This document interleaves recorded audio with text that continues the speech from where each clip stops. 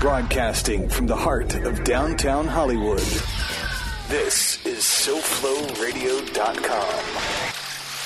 For our radio listeners, that the end of the world is going to come next Tuesday at 4:30 p.m., and the Department of Health has requested homeowners to unplug all electrical appliances, turn off radios and TV sets, and disconnect gas stoves and furnaces.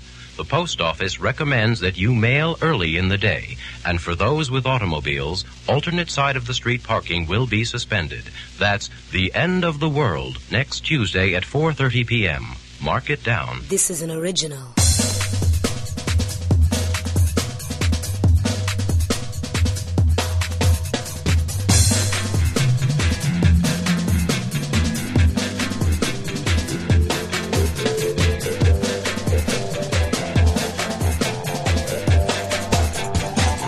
Hit me with it, baby. Oh, yeah, it is an original. Welcome to Groove Don. I am Tony C. Good afternoon, everybody. As always, of course, I'm joined live in the studio by the man, the master who ensures that our groove is satiny smooth, MC Gramps Master Flash. George is. And don't forget, as Eric B. once said, MC means move the crowd. So if Eric B. says it, it is therefore so. Of course, every Groovathon centers around an attitude of gratitude. Mucho mahalo to everybody tuning in here in America and around the world, y'all. First ever, I sweated over this. I couldn't decide whether it was the Groove Going Greenathon or the Groovathon Going Green. Not that I'm anal retentive, but that was a source of concern for me. Either way, we're going to get our green swirl on. Lots of great Irish stuff today. You know, with St. Patrick's Day coming up, I will be spending St. Patrick's Day in my traditional manner at home, off the roads, watching the 1995 original production of Riverdance, you know, with Flatley and Gene Butler, you know. God bless Moya Doherty. And Wee Willie Whelan, the composer, the entire thing. Got lots of bloody brilliant Irish stuff today. I tons of it. I got stuff ranging from traditionally inspired to acoustic to... I've got garage Irish, garage psychopunk from Ireland. What else do I have? And I've got just some fabulous Irish all-out shredding. And on the subject of groovy green things, I'm going to try once again to convince George and Bill Maher why pot shouldn't be legalized nationally, period. I get to channel Bill Maher. We'll see how that one goes. You're my Bill Maher, you know, you're the stand-in. The stand-in for Bill Maher. It's all good. What else do we have going on today? I got some classics from the original National Lampoon Radio Hour. Plus, the folks in Kansas and Louisiana have something in common. They're all about to get mercilessly reamed. Halfway home with my Ben Carson prediction. And, of course, all of that's going to be surrounded by 2 hours of the greatest, most diverse groove anywhere on the air.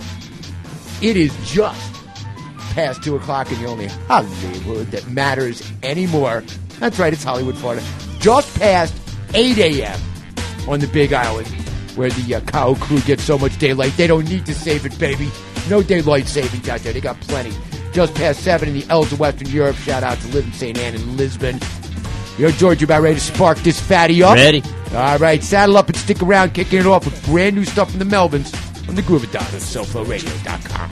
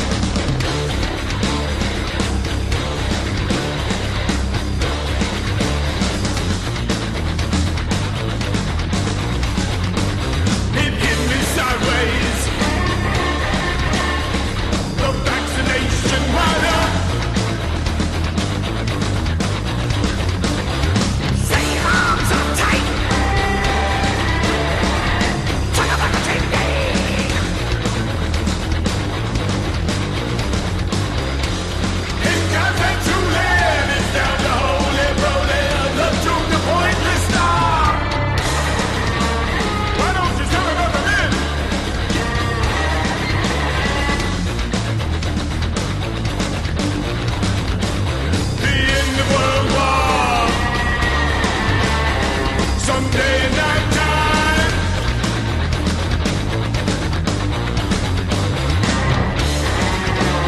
You don't keep anything.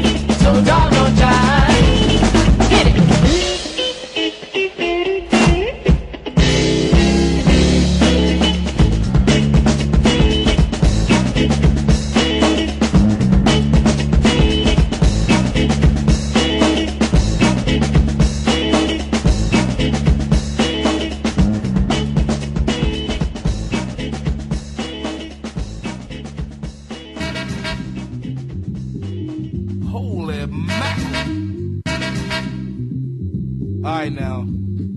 Yo, check it. I grab the mic and commence to rip shit. Papes in the box cause I make the dip shit. Flip the script just like Marlon Brando. Run more games than that park in Orlando, Florida.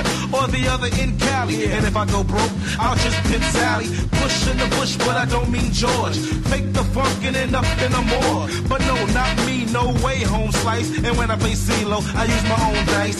On the down low, but I don't wear a hoodie. Run to the store, cause Diamond got the goodies and the treats for the beats for the Jeep that were made by me and the man with the Nikes on the T. So everybody gather, I'm paid like Dan Rather. You wanna flip sugar, stick it don't matter, cause you can't do me nothing. No sense in bluffing. I cook that ass like stove top stuffing. Standing for while I steal the show. Yeah, and act like you know. Come on. This is the fashion that you see. Get it down, brother. This is the fashion that you see. Get it down, brother. This is the fashion that you see. Get it down, brother. This is the fashion that you see. Hey, yo, check out, brother. Yo, you know you can't front Diamond D got the flow, but some didn't know cause I play down low. I got more tricks than a Hunts Point hoe. Search for beats with my man Show. Then I shoot the gift with my man Fat Joe. I put hits together just like an old bro. And you gotta admit, yeah, cause like a fly, I'm on some other shit. I elevate like an escalator. So hold your head and I'll test you later. Yeah, so come along with the man. Yeah, I'm shutting shit down just like the son of Sam. But my name ain't David. Hell no. And for the bullshit, you can save it. Yo, if I decide to pursue a career in hip-hop, what should I do? What would you do if it happened to you? Out with the old and in with the new. People sit back and then they assume, but I recline and just hit the boom. Yeah. This is the fashion that you see. Get it down, brother. This is the fashion that you see. Get it down, brother. This is the fashion that you see. Get it down, brother. This is the fashion. Yeah, for 92. Check it. I like to gamble, but I don't play the horses. It's 92, and you know who the boss is. Diamond, yeah, you know the chubby kid. Envious friends say I wonder what the hell he did to blow up so fast. And they move slow as a turtle or a fat chick in a girdle. Sitting around eating bogeys. Pop the video in and start sweating to the oldies. Get a life, no need to live tripe. I smooth as butter like my man called Pipe. Calm, collected, cool, respected. When things get hectic, the only antiseptic is real hip hop. So I head to the lab, frying MC like the bacon on the slab or the chicken from Kentucky. Brothers say I'm lucky, keep a Jimmy in my pocket cause the stunts wanna. This is the fashion that you see. Get it down, brother. This is the fashion that you see. Get it down, brother. This is the fashion that you see. Get it down, brother. This is the fashion that you see. Get it down, brother.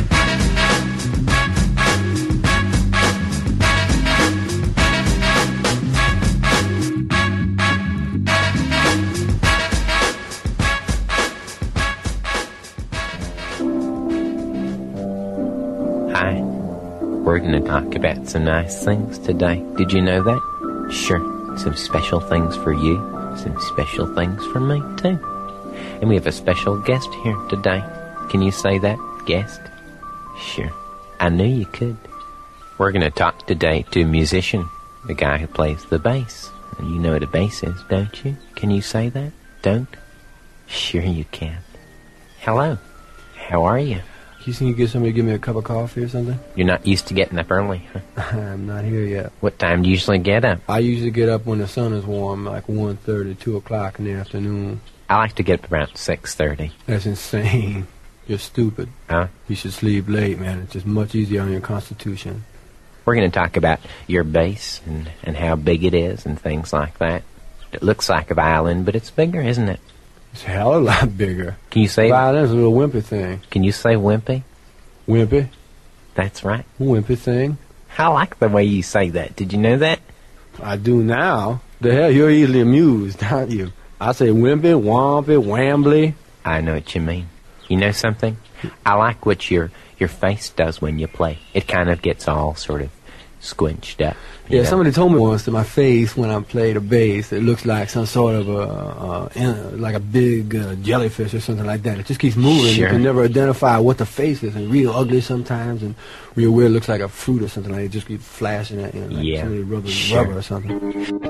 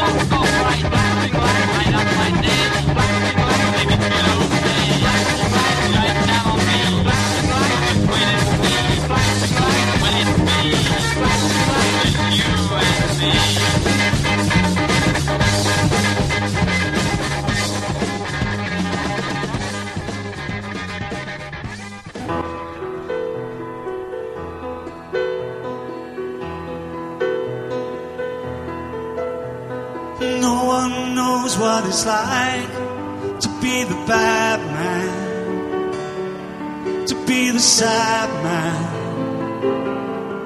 behind blue eyes.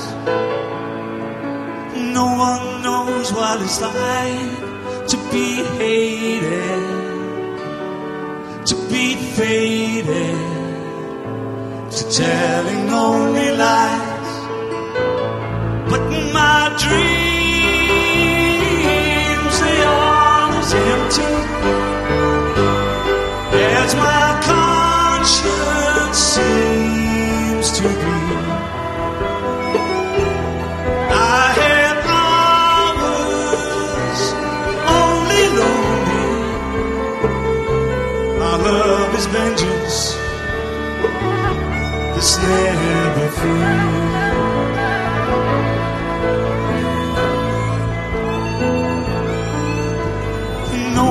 Knows what it's like to feel these feelings like I do, and I blame you. No one bites back his heart on their anger. None of my pain can show through. But my dreams, they are as empty as my conscience seems to be. I have hours only lonely. My love is vengeance that's never free.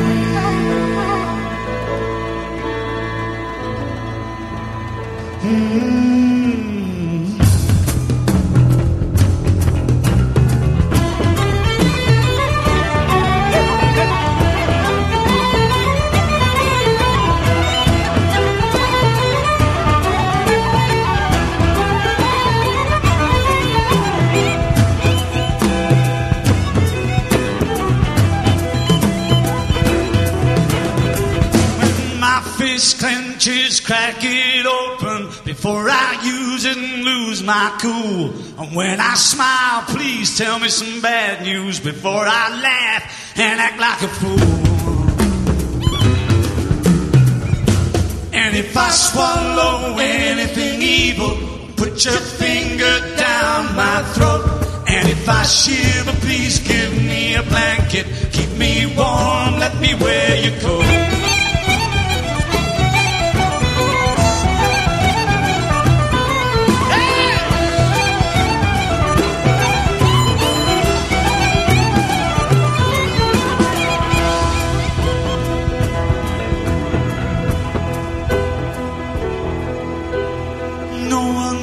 What it's like to feel these feelings like I do, and I blame you. No one knows what it's like to be the bad man, to be the sad man behind blue eyes.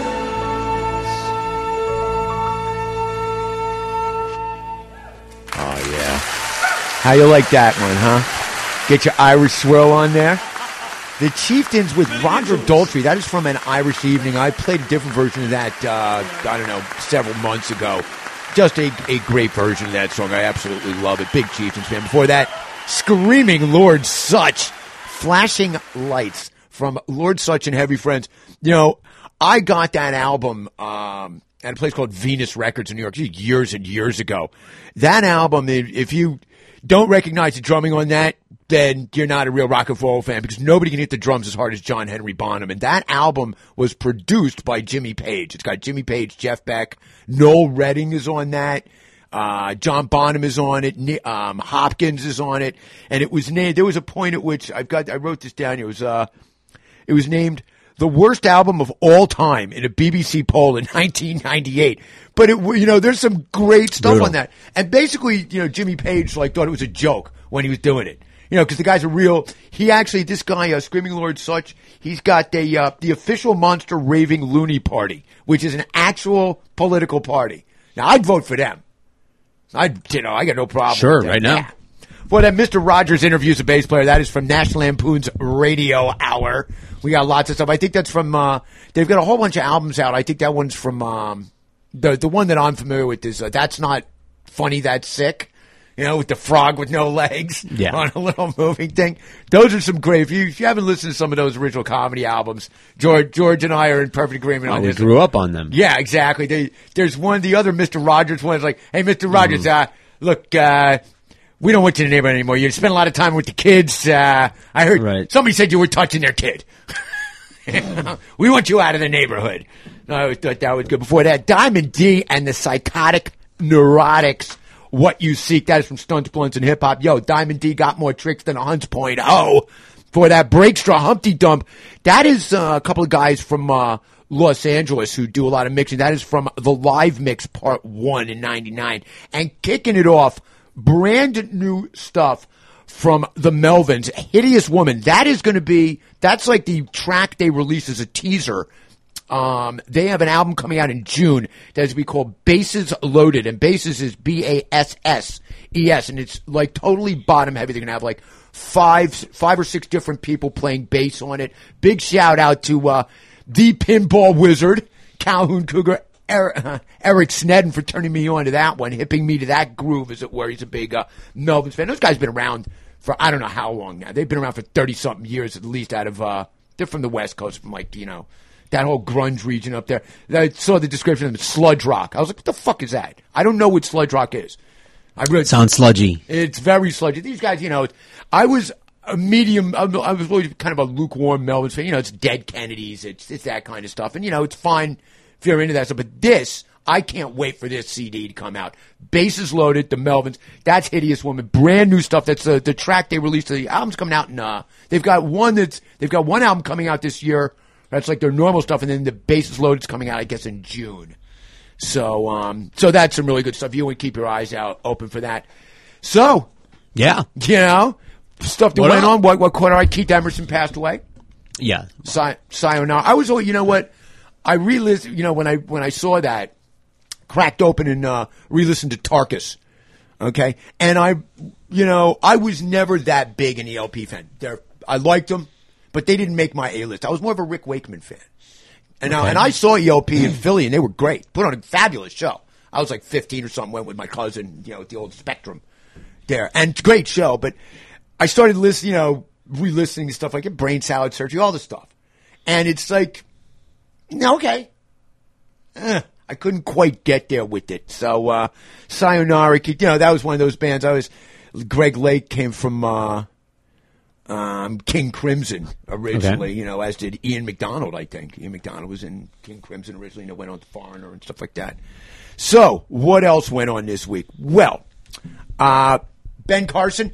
Okay, when Ben Carson was number one in the polls, I said he's going to get whomped on Super Tuesday and he will quit the race right after that. What happened? He got whomped on Super Tuesday and quit. So that's part one of my prediction. Part two is going to take a little longer. Now what we have to do is wait and see what state he moves to, okay? Because he's going to run for Senate in 2018. Somewhere he is going to run for Senate. Now, every 2 years, there are 33 Senate seats that are open. One out of those three is 34. It's 100. But he's going to run. And I'll tell you something. It occurred to me, I wrote this down here. Where is it?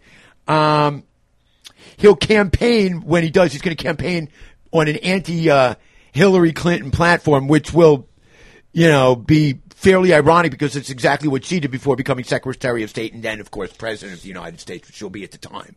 She's going to be president when he's running for Senate. And, of course, the irony is, what did she do to become senator? She moved to another state and became senator. So he's going to take a page out of her book, and then as he's doing what she did, he's going to run on a campaign of criticizing her. Watch. That will happen. Now, trust me, but, I know that he's so boring, and so, basically he's a sedative unto himself. All right, so it'll probably go right by us, but watch, that's going to happen. Here's this one. This is one of those things that just cracks me up. Kansas, of course, fucked royally, as always. And Louisiana is now totally screwed as well. The classic thing. The quote, there was a great quote that I read. It's from a Republican Senator Les Donovan from Wichita, admitted the failure of the GOP's tax cuts, stating, "We hoped that it would be a magic lantern and everybody would react to it. But It's hard to get a company to uproot their business when they're established and move to another place just because the difference in tax policy." And the guy who wrote the article on it from the local Wichita paper had a great line. He said, "Expecting tax cuts to work like rubbing a magic lantern reveals the faith-based nature of the Republican Party's dogmatic adherence to cutting taxes for the wealthy to stimulate economic growth and bring in revenue. They believe in the policy not because it's worked before, but because they hope it will work like a magic lantern in the future. Yet, in Kansas, Republicans are now discovering that there is no such thing as a magic lantern. Okay, when it comes to operating the state's budget, they're now doing the unthinkable.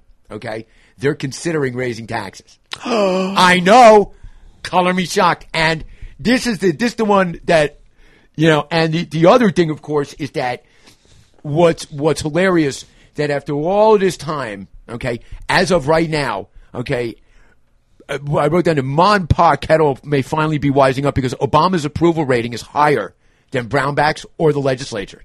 Okay, the legislature's got 25%. Brownback's only 21% approval rating. Okay, Obama's like at 40. He's like at 40%, and the highest approval rating of the poll went to the Supreme Court of Kansas, which Brownback has spent his entire time criticizing. They got the highest marks. So that's what you get for doing what he did. And now, of course, Jindal, who is no longer the governor of Louisiana, okay, those chickens are coming home to roost. They elected a Democratic governor. Jindal went out and basically he screwed Louisiana to the wall. This is a guy who thought that oil, he basically was counting on oil staying at least $100 a barrel forever. Yeah. Okay, he cut deals with all of these companies that have to be honored, and now literally the unthinkable has been brought up. Okay, because remember where we are. We're in an SEC state. Because the budget shortfall is going to be so great, and there's nothing they can do about it. They're going to have to start cutting from state funds from things that the state normally would help to pay for, and one of them is the LSU football team, which is like the cracking open of the seventh seal. For people in SEC state. You want to do what? I mean, unbelievable.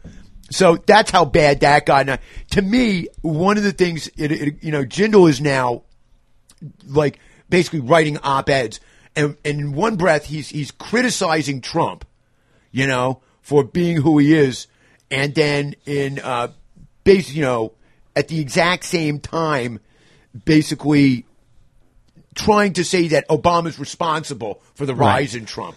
And to me, you know what it's like? I remember when on election night in 2012, Fox News had all of their expert analysts. Okay, Karl Rove, Frankfurter, Krauthammer, Sean Hannity, all these guys were on there. They got it completely wrong. They were as wrong as you could be, literally on election day. Let me say this: people who say that, and I've been hearing that. that Obama's to blame Right. for Donald Trump. I've been hearing that. Okay, sure, yes, that is correct because in this respect, the racists were so upset at having a black president, B, a black president that succeeded in all of the things that the previous white president failed at miserably, that they are going to rally around anyone who says that they're a racist, even if they suck in every single other respect that might qualify someone for a president. So yes, Obama is to blame for being such a very good black president. God damn it! How Yes. dare you succeed? Yes. Well, that was the whole thing, though. It's, Fox got all that stuff wrong, and the next day, all those guys were back. Okay, Karl Rove's back with his little wipe-off board and all that stuff. Yeah. And the thing is that Fox doesn't care if these guys get it right. Okay, they only care if these guys can convince their viewers that they're right. Sure. No, Okay, those that's- are two entirely different that's what they things. exist So Bobby for. Jindal's doing the exact same thing. Why would you listen to a guy, okay, with the recent results that he's got, which is basically fucking Louisiana hard, okay? The state is now basically, they could have to cut 60% of the stuff, of the money that goes to things like, making sure that kids don't get beat up by the parent, all these things, going in and all the things that we think are good as a society, okay, that the state pays for, going to have to be gone. And the problem, of course, is that they cut all the other shit already. Schools. The first place Kansas and Louisiana went to cut their budgets, schools. Let's cut the school budget. Who needs course. Who needs education in the state? It gets in the Voted way. us in? It gets in the way of the Bible. That's pretty much. So, and when it comes to Trump, the rise of Trump, if you want to read a absolutely spot-on analysis, Fareed Zakaria wrote an op-ed in the Washington Post on March the 3rd. There it is. And it's the rise. It really does pinpoint how Trump got to where he is politically and whose fault it is. And it's the fault of the people who now criticize him. Okay, this is basically of their own making. It's 20 years of them not saying what Trump said, not speaking out, and promoting stuff that Trump is now.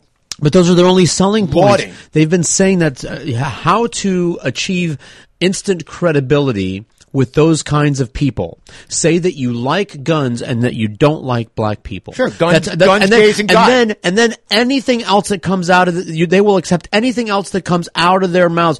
Tax cuts for the rich will be good for you. Okay, TPP good for you. No environmental control regulations good for you. But and you you're know kind what Jindal did? He tried. Sure. He literally tried at one point to get rid of the income tax entirely in Louisiana. But the thing was that the reason that failed is because it got out that the way he was going to make up for that money was going to be raising the sales tax. So effectively what he was going to do was give the top 20% of income earners another $20,000 a year, and he was going to screw the other 80% who were actually going to get a tax increase because the amount of money they spend on sales tax far and away exceeds the amount of money they would be spending on income tax.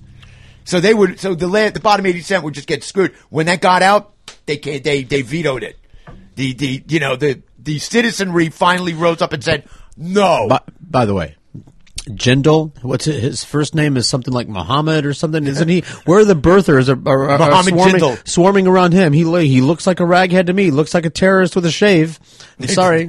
Well, what he is a blithering dolt who has now put the state of Louisiana in a ditch so low that I don't know that there's it's going to take years. And the thing is that a lot of it is because of deals that he set up that they have to honor now.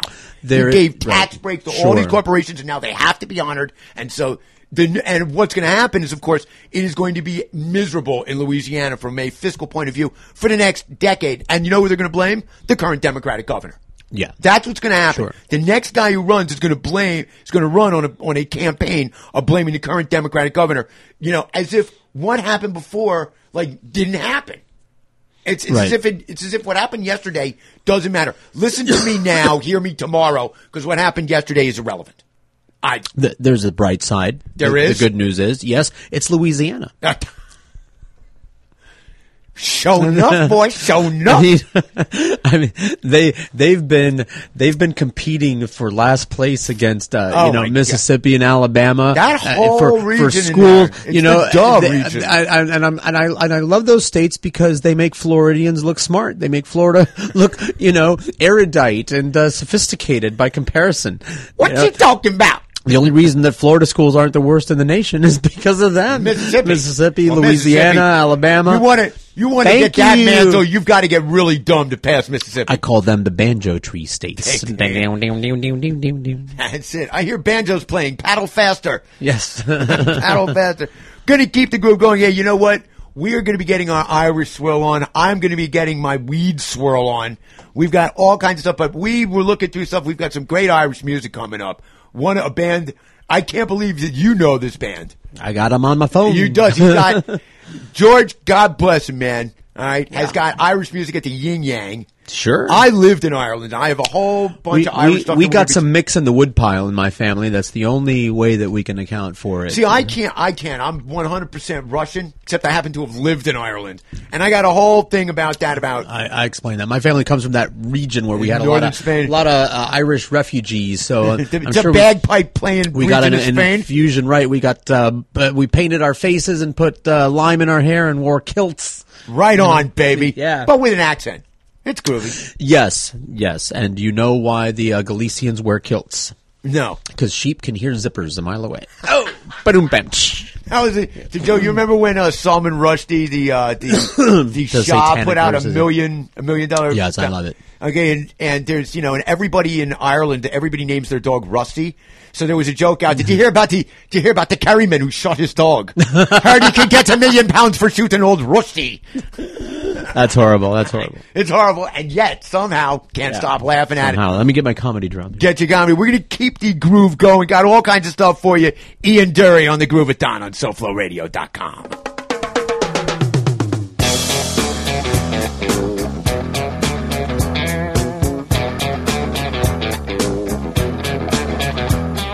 Sex and drugs and rock and roll is all my brain and body need. Sex and drugs and rock and roll, it's very good indeed. Keep your silly ways or throw them out the window. The wisdom of your ways, I've been there and I know lots of other ways.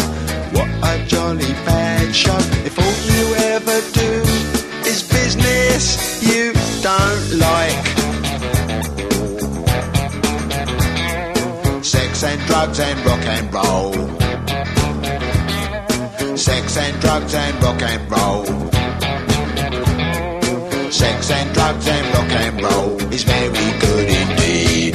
Every bit of clothing ought to make you pretty. You can cut the clothing, grey is such a pity. I should wear the clothing of Mr. Walter Mitty. See my tailor, he's called Simon. I know it's going to fit. It's a little bit of advice, you're quite welcome, it is free. Don't do nothing that is cut price, you know what they'll make you be. They will try their tricky device, trap you with the ordinary. Get your teeth into a small slice, the cake of liberty.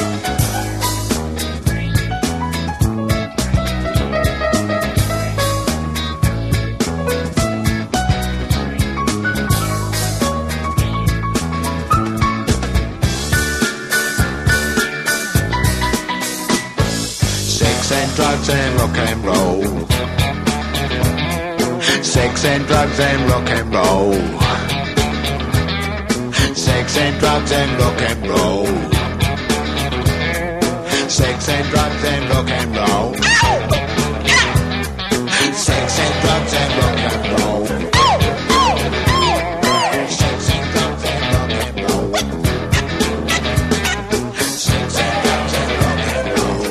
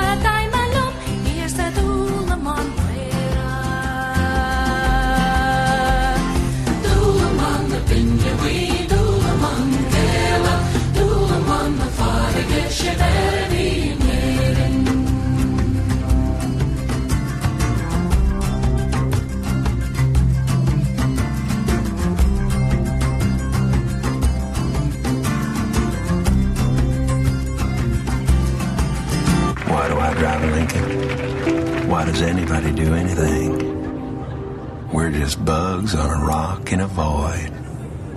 See, I believe we were a mistake. Light, earth. I believe it is each man's duty to correct the mistake that nature made. Extinguish mankind like the pathetic match that it is.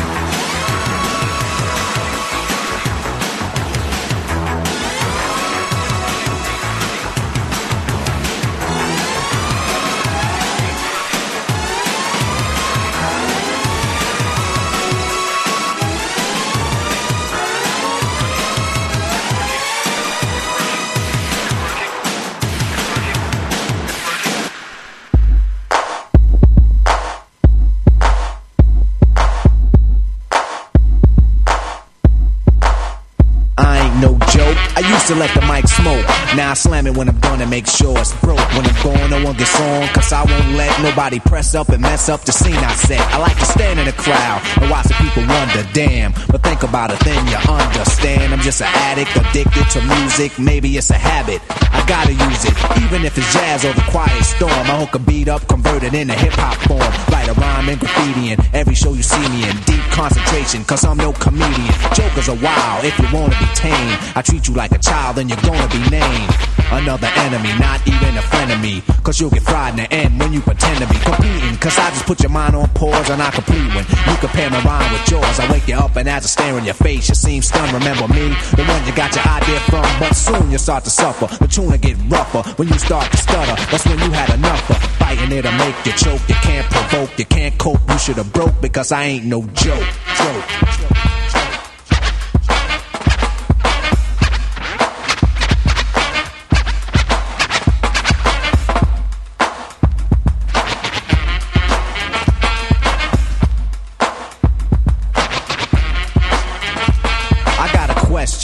As serious as cancer.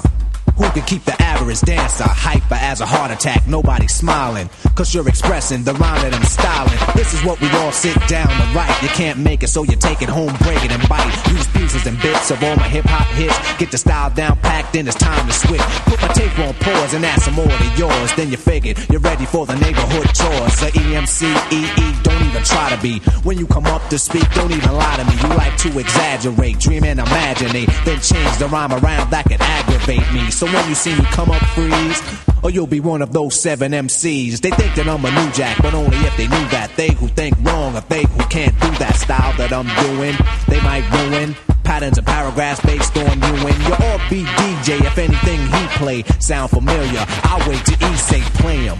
So I'ma have to diss who broke, you can get a smack for this. I ain't no joke.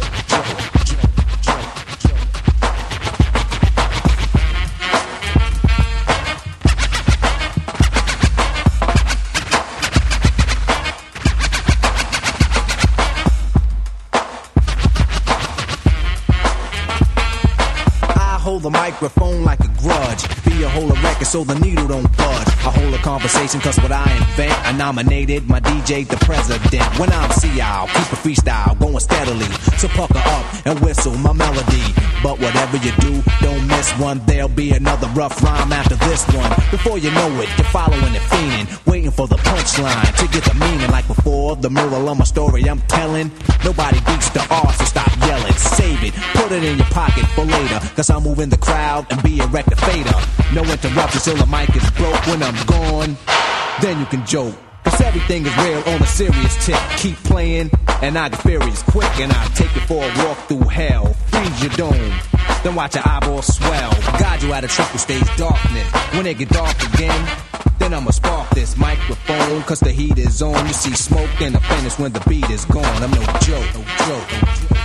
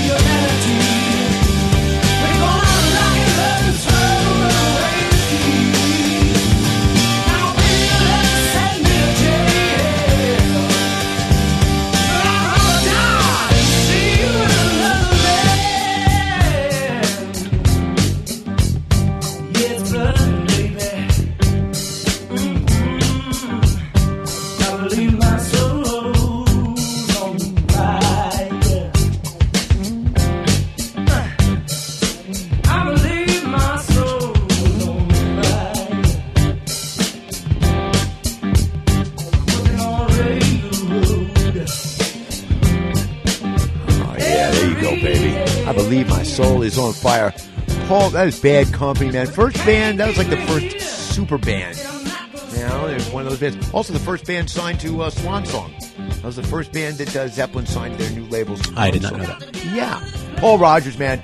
Let me tell you something. That guy, there are some voices out there in music, you know, that make that. They're right up there on the shelf next to the Louis Trez. Okay. Rogers, that voice is rock and roll. Chris Cornell is another one. Okay, there are three voices. You know, somebody was asking me about this, and there were three people I came up with. It was Rogers, Chris Cornell, and Tom Jones. Tom Jones is another guy I put right up there. That guy's voice is fantastic. I know you're cracking up, man, but I'll tell you. I like Tom Jones. I've always liked Tom Jones. The guy, for 40 years, he's had chicks throwing their hotel keys on stage. Mm-hmm. All right? Say what you will. Credit where credit is due to the man like that. Before that, Eric B. and Rakim, I ain't no joke. You know why? Because he nominated his DJ for president. Damn Skippy. There was this thing going around on Facebook about the 12, you had to name like 12 albums, but only one by each band that were, you know, major influences in your life that had been with you, you know, throughout your life. And Eric B. and Rakim's Paid in Full, that made my list. Absolutely. Before that, I've been waiting for tomorrow all of my life from Soul Mining. A bit of a takeoff on the Lincoln ad. You know, we forget how funny Jim Carrey is sometimes. Jim Carrey is hilarious. Yes. And every once in a while, you know, I go back and I'll go through some stuff. He did all those Lincoln ads he did from Saturday Night Live. Just hilarious stuff. Before that, a favorite of ours right here, Alton doing Dulemon from their Island Angel CD from 93. They're from Donegal. The original version of that was done by a band called Clannad. From the album, that was their first album, I think, Dulemon, which means seaweed in Gaelic. As I wrote. There you go. You said gay and lick. Gay and lick at the same time. Thank you. It's unbelievable. We have reverted back to fart jokes. I love it. But we started. Absolutely sensational stuff. And later on in the show, I'm going to be talking about a whole bunch of Irish stuff, having lived there, and some of the memories that came back to me as I was putting the music together, because I saw Clannad live in 1978. Wow. At Carnser Point, along with a whole bunch of other stuff. And I'll be talking about that later You're on. You're a wee lad. Oh, yes. I was. I'd gone back to Ireland to visit. I've got a whole thing about that because I started having memories that came back to me as I was putting together this music. And there are two people that I'm playing today that I saw in 1978. The final song I'm playing by Christy Moore. He was also one of the headliners there. Clannad was one of the headliners. That is Alton doing Dulemon, which is, you know, originally by Clannad. Kicking off the set, Ian Dury, Sex and Drugs and Rock and Roll, of course. That's a man who couldn't have cared less about Dr. Jonas Salk. Polio, fuck you, I'm recording rock and roll anyway. That was his philosophy. Okay, I put pen to paper. I did it. All right. I did it this year, okay? And what I wrote was why pot shouldn't be legalized nationally, period. A nightmarish tale of greed and deception. A BDSM fantasy of love gone bad between Chapo Guzman and Dale Carnegie. Okay? So here we go. You ready? I'm ready. Okay, here we go. Let me get stretched out here. Okay. A couple of weeks ago, I responded, Bill Maher does his annual pro-pot new rules segment. And I said that he was wrong to want pot, quote, legalized nationally, period. And when I got around to listening to what I'd said, there were two things that immediately occurred to me. The first one was that I'm right and he's wrong. Okay. Okay. And the second one was that while my stated position regarding the subject was pragmatic enough to be mildly convincing, it lacked a certain shakabuku, if you will. So get ready for a swift kick to the head, because I am back for round two and I got a fistful of Bodai with me, man. All right. So I want everybody take a few deep breaths. There you go. In through the nose, out through the mouth. Good. Very good. All right, here we go. To be honest with you, I'm not really sure why Bill's in such a lather over there only being 200 dispensaries in L.A. instead of the 700 that existed in 2013. Yo, dude, you live in California. Grow your own. Or, in his case, you're rich. Hire somebody else to grow your own. Okay, and stop trying to compare pot to anything else, because it's not like anything else, particularly abortion, which I thought was an absolutely abysmal analogy. I mean, I agree with Bill Maher that states' rights is more often than not just code for taking away rights. But he's wrong in claiming it as an absolute. And what seemed to slip his mind is that as of January the 1st, 2016, 86% of Americans live in a state where pot is, to some degree or another, legal. Let me say that again into your good ear, okay? I want to say that again into your good ear. Yeah, 86% of us live in a state where pot is, to some degree or another, legal. Now, there are 23 states where pot is legal either for medical use or for recreational use. And when the interesting thing was when I read the 86% number, I kind of get that smile on my face, like, oh, there you go. Then I realized that there are 27 states where it's not legal. They have 14% of the population and 54 of the 100 senators. All right, the fucking Connecticut Compromise, man. I'll tell you something. That, you know what that is? That is the, you know what that is? That's the Newman of the Constitution at this point. Yeah. All right, but I digress. This year, 11 states have pot initiatives on the ballot, which to me seems like the slow trudge of democracy in action. The Bill is correct when pointing out that progress doesn't automatically snowball. But in this case, it seems to me like his gripe is that it's just not snowballing as fast as he'd like it to. All right? My point here is that if you want to buy pot, you can buy pot. 100% of us can buy pot on any street corner. And if you're concerned about the law, 86% of us can actually buy it legally. If you have a legitimate medical reason to buy pot, 86% of us can. So, do me a favor. Stop whining, stick your hands in the dirt, shut the fuck up and listen to what I got to say. All right, Bill? Okay, I want to set the stage here. The percentage of Americans that use mind-altering substances for pleasure has remained relatively steady for the last 42 years. And of those people, the percentage who get hooked has also remained steady. It's approximately 10%. 10% of the people who use drugs or alcohol wind up with some sort of a problem with drugs or alcohol. The other thing to remember is that this also applies to a number of activities that signal the pleasure center in your brain, such as gambling. You remember, let me see. Basically, too much of a good thing can be bad. You remember Jim Fixx? You've heard of a runner's high, right? Jim Fixx literally wrote the book on running. Okay? You remember how he died? Died of a heart attack while running. Okay, so just be careful. Now, the population keeps increasing. Okay? So pure math, the pure statistics tell us that the number of users and addicts will continue to increase.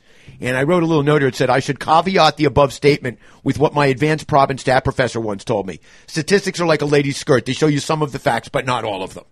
So combine that with the following truisms. You can't legislate human emotion.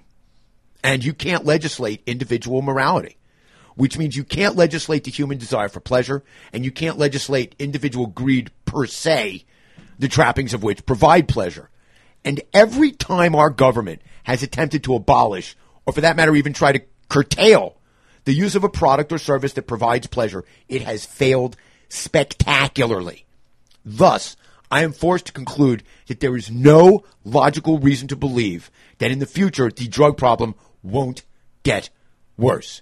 It sounds pretty bleak. Okay, and that's just the Cliff Notes version, pal. You spend some time, like I did, delving into the depths of hopelessness that is the tangled clusterfuck known as the narco-industrial complex. Before you know it, you'll be washing down your oxys with Jack before your first cup of coffee. Breakfast of champions? Fuck off. I've seen the future. So if it's all the same to you, I'll be starting my days by downing an Oxy Jack with a Jack back. Trademark. Well, gee golly willikers, Tony. Are you implying that there's absolutely nothing that can be proactively done to try and stem the tide of this scourge? No, I am not implying it. I am saying it outright. Okay? Think about it. All a democratically elected government can do in its purported function as an agent of the citizenry is to try and legislate, to the degree that those who elected them deem necessary, the industries or practices that provide pleasure or could lead to unfettered greed. Unfortunately, if there's one thing history has taught us, it's that there's a lot of money in providing pleasure. Okay, whether the source of pleasure is legal or illegal, providing it has always been extremely profitable. And as more people desire pleasure from mind-altering substances, progress and ingenuity have enabled us to produce more of those products in order to meet increasing demand while simultaneously making them easier to obtain, which is basically the same thing we did with food. Okay, or for that matter, anything else that we've ever wanted. We made more of it if we could. In addition, and this is important, information and thus knowledge, which used to be regionally confined, is now globally available in less time than it takes to convince yourself that quick and easy riches are worth the risk. Basically, the genie is out of the bottle. And the genie isn't drugs. It's the money that can be made from drugs. And not just by those in the industry, but also by those who purportedly seek to abolish the industry. And sadly, this is one of those instances where the transitive property applies. Because if knowledge is power, and power corrupts, and absolute power corrupts absolutely, well, in the drug world, what you wind up with are greedy, violent megalomaniacs who have learned from their predecessors' mistakes and successes. We have now passed the point of no return. There are simply too many people who depend on the narco-industrial complex to put food on their tables. I mean, sure, crime still pays. Okay, always has, always will. But nowadays, so does fighting crime. When Nixon decided to replace the war on poverty with the war on drugs, he gave us the spawn of a jackal and paved the way for his rise to power. After 42 years, the DEA is like Damien at the end of Omen Part 2. He's aware of his power that he was granted and thirsty for more. Okay? Now, I just chastised Bill Maher for trying to compare pot to anything else. What I want to do is just take a moment to compare pot to anything else. Okay. Okay? Hypocrite. Of course. I have chosen alcohol and gambling. And for the moment, I think these are fair analogies because of the immense profits they create and the criminal element that blossomed during their prohibition. Okay, both of them are considered recreational. Mm-hmm. Both, if overused, can lead to bad consequences for users. Both are relatively ubiquitous in the United States, both legally and illegally. Both create jobs and tax revenue for states and, in some cases, the federal government. Both come with tremendous opportunity costs and real-world consequences. And both proliferated because criminal organizations recognize them as incredible sources of profit. Okay? Now, once again, we are becoming increasingly blasé about another illegal, yet ubiquitously available, recreational product that generates immense profits primarily for criminals. We're slowly being hypnotized into rationalizing that those profits would be better for our nation if they were in the coffers of American corporations and various branches of state and federal government than they would be in the mattresses of Mexican cartels and domestic single-family farmers. Okay? And seriously, that might wind up being the case, but I would think long and hard before we give the likes of Monsanto or R.J. Reynolds the keys to the Kush kingdom. Okay? Whenever American corporations have been presented with a new potential source for profits, they've inevitably done what they're designed to do. Find a way to make as much of those profits as possible. It is their raison d'etre. And I don't blame them, because they're not in business for their health. Okay? Of course, when it comes to an illegal industry with a massive, pre-existing, and ever-growing customer base like pot that is suddenly made legal, everybody and their mother and probably their grandmother going to want a piece of that pie. And then they're going to want some pizza and then some Ben and Jerry's. And, you know, cause, by the way, happy Pie Day. That's right. I want a piece of that pie. I want a piece of that pie. 314, happy Pie Day. Thank you. If you legalize pot nationally, period, you allow already established corporations in various industries to enter the market. And along with them come their already established armies of lawyers and lobbyists. New laws and tax guidelines will have to be written. And that won't happen until a herd of corporate lobbyists with briefcases full of unmarked, non-sequential $100 bills stampede towards Capitol Hill so they can get their crack at influencing those who are actually supposed to write these new laws and construct these new tax guidelines. And they're supposed to write these laws based on what they truly believe is best for the most, not best for the richest. And get a fat chance of that happening. Right. And it is all perfectly legal, y'all. It's all perfectly legal. Except for the part where an elected official requests, with the anvil of the anvil of re-election hanging precariously over his head. When that guy requests that the contents of the briefcase be converted to campaign contributions so that he can keep his job and therefore be able to write the laws the way the lobbyist wants him to. What's important to remember here is that corporations won't spend $1 trying to influence a lawmaker unless they're confident in getting $2 back at some time in the future as a result of that influence. And how do American corporations collect their winnings when they want to cash out? Why, with tax breaks and government subsidies, of course. Now, this means that all those city and state governments dreaming that any day now pot will be the fiscal Acapulco gold at the end of the legislative rainbow will get awoken by the shittiest alarm in history, care of corporate lobbyists and tax lawyers and the D.C. legislators they own, most of whom will be eager to jump on the latest money train because they know Casey Jones' final destination is the well-greased merry-go-round in the heart of downtown campaign Financeville. The problem is that the pot train can only transport so many people.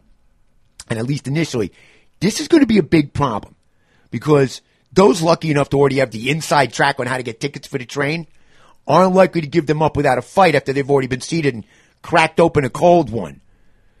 And while longtime commuters between K Street and Capitol Hill have never adhered to Marquess of Queensberry rules, they've almost exclusively duked it out amongst themselves with people they already know. And the fight wasn't over who gets a seat, but rather who gets to sit in the club car and who has to ride coach. But if pot gets legalized nationally, period, you better get ready for an all-out Donnybrook. Because with that much money in the crease, nobody's going to give a shit about the third man in rule. It'll be bench clearing time. I'm going to put it another way. It's sort of like the New York City Marathon. What you've got are a bazillion entrants packed together on the Staten Island side of the Verrazano Narrows Bridge, waiting for the horn to blow that signals the beginning of the race. But shortly before it does, there's a small group of people that get a head start because they're the ones that proven in the eyes of the organizers that they can run the race faster than anyone else, and we wouldn't want to stop them from, achieving their best possible time. It's only after this lead group reaches the Queen's side that the huddled masses in Staten Island are allowed to begin. But what really makes a city marathon different, from, say, an Olympic marathon, is that pretty much anyone can enter a city marathon. And once the big horn sounds, it's every runner for themselves. If you've got what it takes to catch up and pass the lead back, then bully for you. Not just in theory, but in practice, anyone can win. It's just that a chosen few are allowed to get off to an unfettered running start, whereas practically everyone else is forced to begin the race at a veritable snail's pace. Because in a teeming throng that large and densely packed, it can take quite a while for things to loosen up enough for you to separate yourself from the crowd. Still, well, there are probably a bunch of eager beavers who think this is going to be the year they shock the world. Most of the people, that enter the New York City Marathon are competing against themselves. They just want to finish the race faster than they finished other races. It's in this regard that I believe pot cannot be realistically compared to other pleasurable vices made legal in our nation's history, like alcohol or gambling. Think of alcohol as the Olympic marathon and pot as the New York City Marathon. Only a select group of runners can actually win the Olympic marathon because they're the only participants allowed in it. But in the New York City Marathon, hypothetically, anyone can win because anyone can enter. And so it is with pot now versus alcohol then. Because these days, literally, anyone can enter the pot marathon with no prior races under their belt and have a reasonable expectation of not only finishing the race, but in doing so in less than 4 hours. On the other hand, if you wanted to run the alcohol marathon 100 years ago, you almost certainly had to have been working out for a while beforehand. And finishing the race in less than 4 hours, let alone 3, well, that's something you may have heard tale of, but you probably never actually witnessed it yourself. You see, alcohol is a concoction, a process that, while easy enough to learn, is in fact quite difficult to master. Weed, however, is, well, a weed. Seriously, it's called weed for a reason. The shit will grow anywhere as long as it gets water and light. As long as you've got those two things, all it takes to grow top-flight weed is a single seed from a good strain. Plant that seed and you are off to the races. But Tony, you lament, I've never grown anything before. However will I get started and learn how to grow pot? Well, have no fear, because YouTube's here. Learning how to grow pot, is no longer a secret handed down from stoner to stoner. If you could put together something from IKEA, then you can grow good pot, although perhaps not great pot, in amounts far in excess than what you typically consume. All the knowledge required is on the internet. Everything you need to get on the internet. And that's the really big difference between pot now and booze and gambling then. Back before the starting guns went off for legal gambling and alcohol in the 1930s, the only way to learn a skilled trade such as bookmaking or bootlegging was to intern. You had to actually have somebody frickin' teach you how to do it. There was no other way. There was no book. There was no internet. Somebody had to physically teach you. And remember something, okay? Alcohol was a previously thriving legal industry that was briefly shuttered and then given an ample heads up as to when they could restart their engines. So all American distillers had to do after a 13-year siesta was essentially turn the lights back on. The distilleries and breweries were still there. The Depression was in full gallop. There were plenty of people available to work. Okay? The day after the 18th went away, the big boys came back to play, and they liked to play alone. More importantly, the big boys knew how... Now I forgot where I was.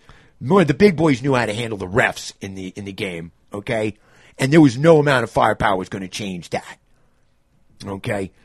Gangsters were primarily in the shipping and retailing business, not the manufacturing business. And besides, compared to companies like Budweiser and Jack Daniels, the mob was still relatively young, which made it easier for them to shift gears on the fly. So what did Lucky and Lansky do? Okay, they shifted gears on the fly. They redirected their focus to other industries where they believed the playing field was, in their eyes, even, which is to say, without government intrusion other than the hassle of law enforcement. Okay, but the government wasn't in there. Okay, handling cops is one thing, but politicians, well, that takes a more finely tuned adroitness, which is something that the boys from the Lower East Side had yet to master. Back then, the mob had no problem handling junkyard dogs at Delancey Street. But out on the D.C. Serengeti, they'd have been snacks for the pride. The mob learned very early on to think ahead.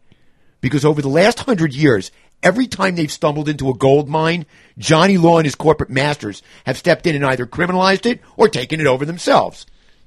And the mob may have had a lot of money back then, but they had yet to amass the kind of fuck you money that the big corporations had. As Gordon Gekko pointed out to a young Bud Fox, the key to the game is your capital reserves. If you haven't got enough, you can't piss in the tall weeds with the big dogs. What baffles me is that our nation's history of corruption in all of its multifarious incarnations has been extremely well documented.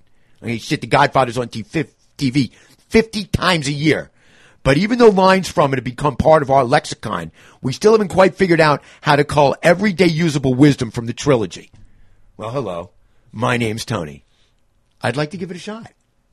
So here goes. When Tom Hagen was asked by The Godfather if he thought the Corleone family should get into the heroin business, his answer was an emphatic yes. There's more money potential in narcotics than anything else we're looking at now, he said. If we don't get into it, somebody else will. Maybe one of the 5 families, maybe all of them. And with the money they earn, they'll be able to buy more police and political power. Then they come after us. Right now, we have the unions and we have the gambling, and those are the best things to happen. Narcotics are a thing of the future.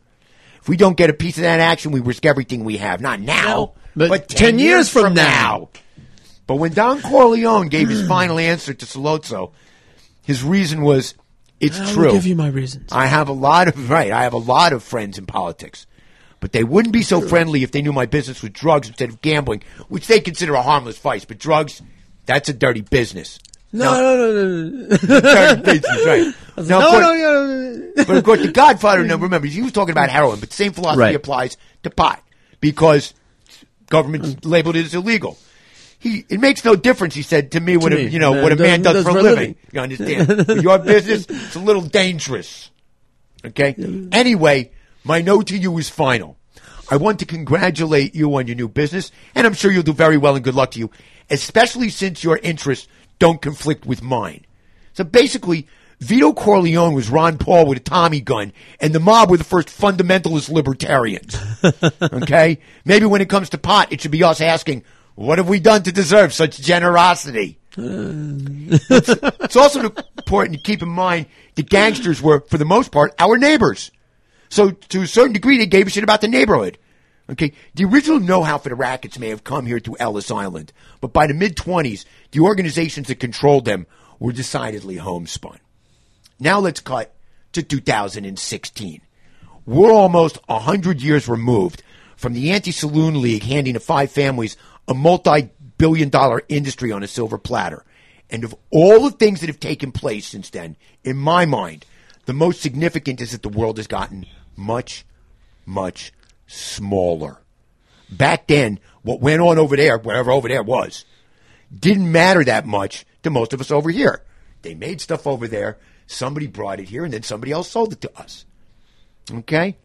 And sure, there were a lot of moonshiners, but much like the mobsters during Prohibition, they had to consider exactly how much to shit where they ate, because so many of their clients were, relatively speaking, their neighbors. Not so much anymore. These days, the richer you are, the greater your ability to insulate yourself. And if there's one thing the Pezzonovanti have always prized, it's insulation. Or as Willie Chichi put it, buffers. The family had a lot of buffers. From gated communities to private islands, from lawless regions to non-extradition countries. The more money you have, the greater your ability to create your own version of a libertarian oasis. And not just geographically. In the post-legalized pot fantasy land envisioned by people whose eyelids are often so droopy they could use dental floss as a blindfold, the law is applied equally to all. In the real world in which I live, a world that is virtually shrinking by way of ever more people with ever less patience, equally to all may be the aspiration, but it is rarely the outcome. Every time I see a picture of Lady Justice, I feel certain that the scales she carries in her left hand are just a tad less evenly balanced than they were the last time I saw her. And the double-edged sword in her right hand seems just a little sharper on one blade and duller on the other than it used to be. Most disturbing to me is that the blindfold she's wearing is starting to look more and more like, well, dental floss. Okay, and this is the real crux of the problem. Because Lady Justice is supposed to be blindfolded to ensure impartiality. But here's the rub. She may be blindfolded, but she ain't blind. And now that she's been able to get a peek at all the shit she can have simply by the virtue of being who she is, well, let's just say it wouldn't shock me if she started showing up on red carpets wearing a blindfold custom designed by Armani. And now we're thinking about adding wannabe pot barons to the mix? Shit. They'll turn that bitch out. They'll have Lady Justice walking a stroll on 12th Avenue in no time. Okay? Furthermore, as Los Georges pointed out to me, legalizing pot nationally, period, sets up an interesting clash of the titans between corporations and cartels. You kind of forgot about the cartels for a minute there, didn't you? No. Whoops-a-daisy. Well, let me tell you something.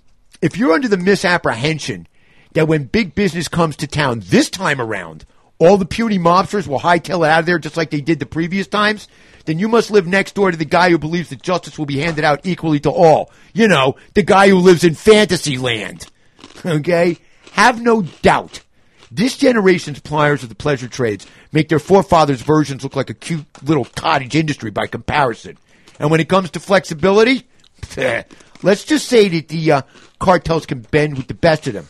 Because they've got a combination of liquid cash and ruthlessness that even the Jamie Dimons of the world are impressed with. Say what you will about these shrimp dick sociopaths. There ain't nobody out there that can put together billions in cash faster than the cats from Michoacan. Shit, these boys probably have a couple $1 billion in their sock drawer. And that kind of money can affect your decision-making process. Because the first and last questions asked regarding any business decision are usually the same. What's it going to cost? Well, if you've got billions in your sock drawer, concerns regarding cost are pretty much eliminated from the occasion. Okay? So, business decisions are simply a matter of finding the greediest motherfucker in Congress who'll proxy for you. Sure, Capone had most of the elected officials in Chicago in his pocket. But if you want to go nationwide with your aspirations, you better have at least one more comma in your bank account than Al did, because Congress is the show, baby. So if you're a cartel and you're sitting on a mountain of cartel cash, why change trades just because a change in the laws of your trade has suddenly opened the door to new competition? All you got to do is simply outbid and out-intimidate those who would seek to supplant you. If nothing else I say sticks in your craw, hear me when I say this. corporate America isn't a threat to the cartels. It's the other way around. Now, in the beginning, if you legalize pot nationally, period, okay, I get the first thing that's going to happen, okay, is going to be a sealing off of the Mexican border in order to try and stem the flow of illegal pot coming across it. Well, we got a wall going up there, don't we? And it's going to be built by the people trying to send it up. But there's the irony. Yeah. And for a little while, this is going to make us feel good. It's going to make the politicians look good. And it's going to enable American corporations to buy more goods. Bonus package for next door neighbors Tweedledum and Tweedledummer is that the real estate value in Fantasyland will go up. And Fantasyland's going to be a boom town for the first couple of years. What happens after the boom? Yeah, boy, the bust. Okay? It's going to come slowly at first. Maybe a sinkhole on the other side of Fantasyland. Not to worry. It's no problem. But then another sinkhole develops a little bit closer to the Tweedles of Fantasyland. And before you know it, the town is just one big frickin' sinkhole. Because the original developers hadn't done a proper ground analysis. And so they didn't realize that Fantasyland was built on an overgrown swamp. Or even more likely, the developers did know about the swamp and simply chose not to make the information available to prospective buyers. Either way, the Tweedles of Fantasyland are now stuck with 2 condos at the bottom of a sinkhole. You see, legalizing pot nationally, period, won't get rid of the cartels. It's simply going to legitimize them. Oye, Mitch, Macano, ven acá. Let me see if I get this straight, okay, man? You telling me I can come here, grow and sell pot legally, and all I got to do is pay off you and a couple of your pals every once in a while? Okay. Now, which way is it to the Brooks Brothers store? In addition, we all know that they're still going to grow tons and tons of pot back home, just like they always have. I mean, why the fuck not? Where's the downside? We could build a 100-foot wall from the Gulf of Mexico to the Pacific Ocean. Man, it was sharpshooters 24 hours a day. They just find another way to get their shit here. Oh, yeah, Mitch. Very nice to see you again, man. Joe, man, that's a nice wall you got over there, man. Look, let me ask you something, man. Does it also extend 100 feet under the ground? No? Wow. Cool, okay. Well, thanks for the drinks, man. I'll see you next year with some more cash. Yo, what street did you say the Xenia store was on again? Okay. In the movie Once Upon a Time in America, there's a scene where a union organizer, Jimmy O'Donnell, known as Jimmy Clean Hands because he's not yet corrupted, is kidnapped by a group of gangsters at the behest of the companies that his union is striking. He is eventually freed, liberated, if you will, by another group of gangsters hired by certain politicians who want the strike to end in favor of the union, presumably because the politicians want the union to owe them a favor in the future. Now, the gangsters that come in to free the union leader are Max and Noodles, played by James Woods and Robert De Niro. And when they show up, Jimmy Clean Hands asks, "Who are you? Who's paying you?" I think it's going to piss you off, Mac, but I think it's those dirty politician friends of yours. Well, Jimmy Clean Hands says, you crawl back and tell them we don't want you with us. Our fight's got nothing to do with liquor or prostitution or dope. Well, Max says, you better get used to the idea, pal. This country's still growing up. Certain diseases, it's better to have when you're still young.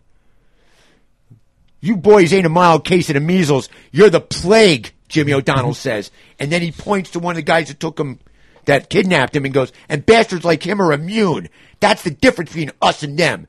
To which Noodles replies, take it easy. Okay? The difference is they're always going to win. And you're going to keep getting it up the ass. What Noodles and Max told Jimmy Clean Hands back then has remained true ever since. Basically, America had the criminal version of chickenpox as a kid. And now we're like grown-ups begging for the worst case of shingles in history. My point is that we're not a young country anymore. By now, we've not only been around the corruption block more than a few times, we've mapped the entire crime neighborhood down to the last square inch. So one would think that as the longest-standing landlords of the neighborhood, we'd have developed a good sense for who does and doesn't give a shit about getting their deposit back when they split. But such is not the case.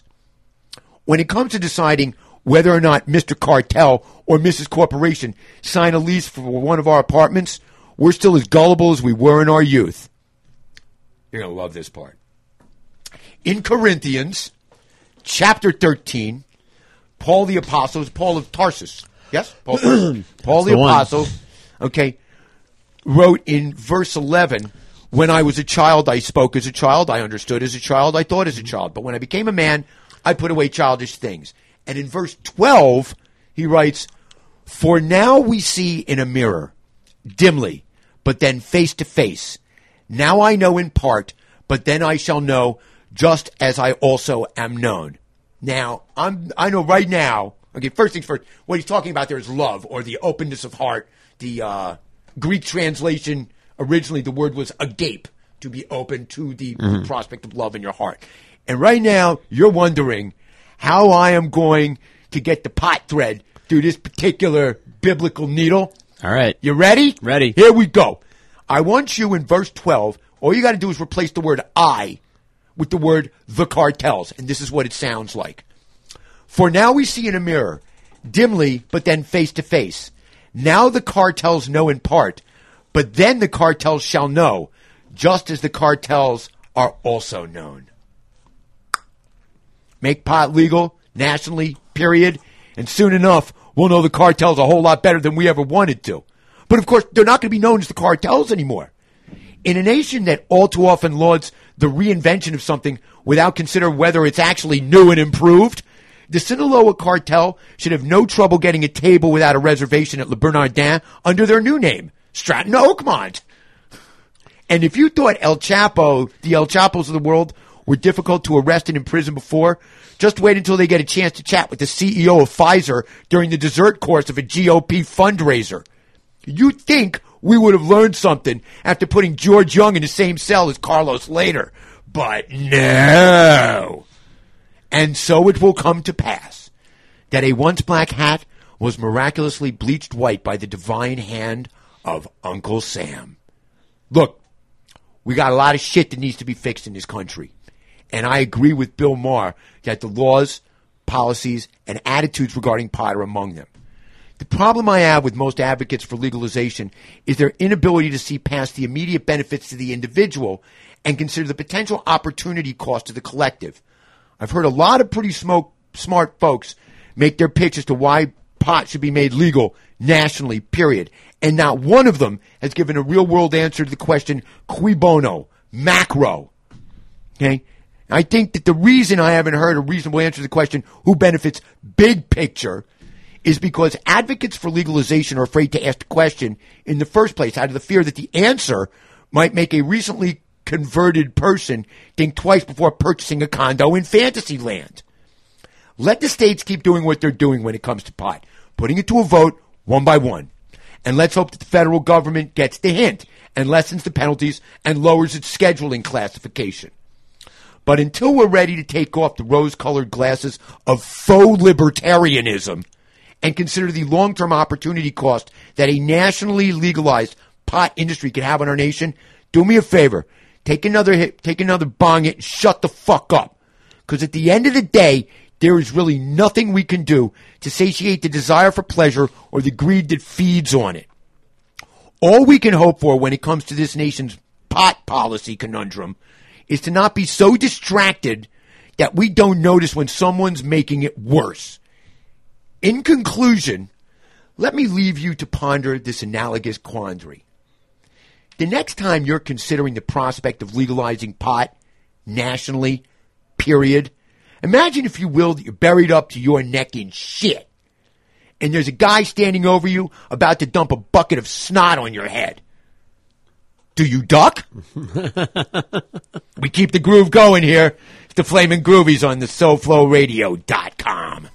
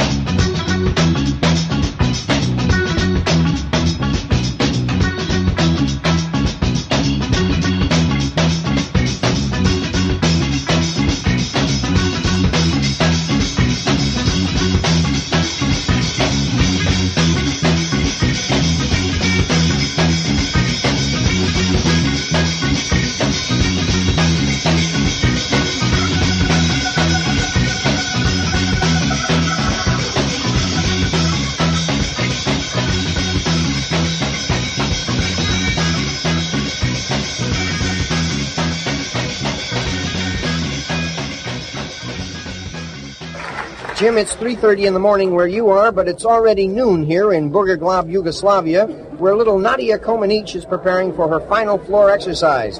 Alex Van Diesel, do you think it's a little chilly here in the Tito Pavilion today? It sure is, Don. And you know, Don, the new leotards the girls are wearing this year are cut to ride so high on the buttocks and hips that this chilly air is finding a lot of exposed young flesh. Already I can see that little goosebumps have risen on the thighs of the young Romanian girl. Alex, it looks like Nadia is ready to begin. She stands erect, pert little chest thrust out, shoulders back, head held high. And she begins with a leap and a cabriole into a hurdle jump, followed by a flick-flack, and a front handspring, then a step out into a chassé forward, and a perfect handstand. Ooh. So far, Don, a flawless performance. And now a stomach roll, a fish hop, a Tinsiger forward, now 2 Maurer flip-flops, followed by a lunge into a tuck somersault, and an Arab spring. Don, did you notice how Nadia's nipples stood out? Absolute perfection. Boy, I'd like to fuck her.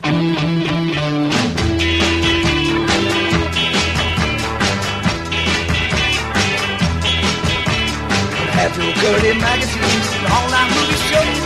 Tell me what them girls are like, I already know. Just tell it to the others, I know just what you mean, 'cause I'm a dirty old man at the age of 16. Life has always been my playground, although it might seem strange. Sit now in my ways, I'm not about to change. So if you plan on changing me, think I'm me 'cause I'm a dirty old man at the age of 16. Don't misunderstand me, I know the mistakes I've made. I've got my bag of candy and I'm going out of trade. You're saying I'm outrageous, calling me obscene. I'm a dirty old man at the age of 16.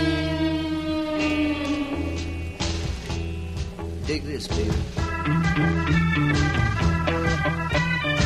You go through life frustrated, baby, trying so hard to be so good. But out here taking out easy, yeah, doing things I never should. You're saying I'm outrageous, yeah, and you're calling me obscene.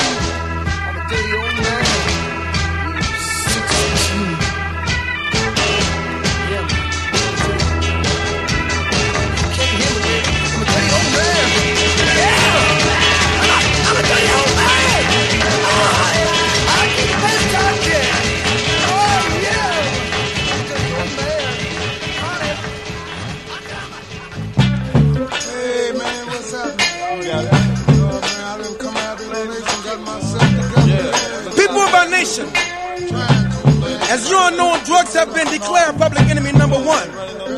Drugs are quickly and unconsciously becoming a part of our culture. The leaders of our country are making an all-out effort to combat against drug abuse. But if we are ever to defeat this problem, we all must participate because we all are involved. Whether we indulge in drugs or not, merely by living in this drug-infested society.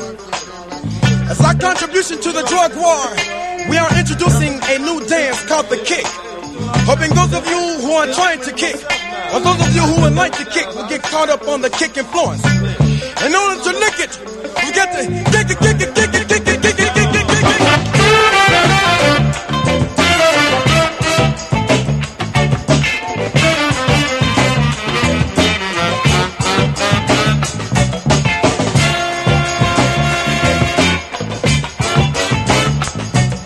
We're getting on dance. We got to get on quick. It's an easy thing to do. All you got to do is kick. It's getting very important, meaning I got to run to ya. Some of our brothers and sisters are out to fool ya. When they hand you something, give it back. Tell them you don't need it. You're still on the track. Hey!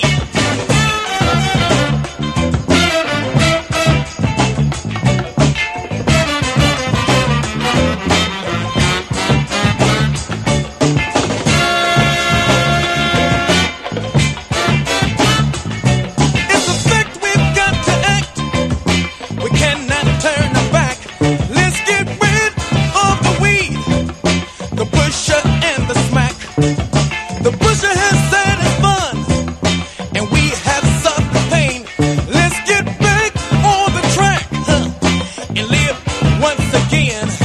Several of our brothers and sisters who went the wrong way are lying in the graves, dead and gone today. Hey!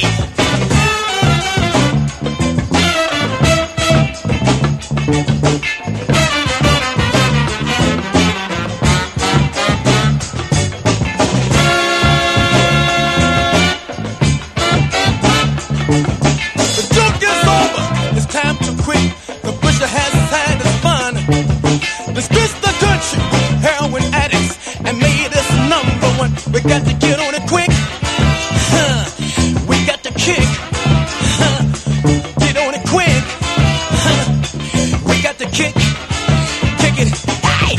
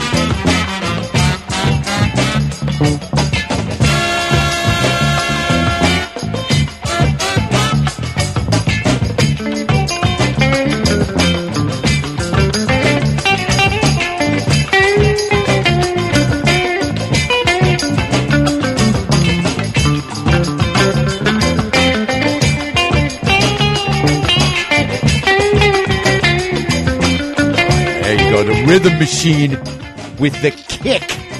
Yeah, those guys from Indianapolis, they were around the late 60s, early 70s. Some really cool stuff from those guys. Before that, getting our Irish swirl on once again, them doing Dirty Old Man. That is the first, from the first album they recorded after Van Morrison left the band in 66. That was from 67. Before that, the Gymnastics from Booger Glob, Yugoslavia.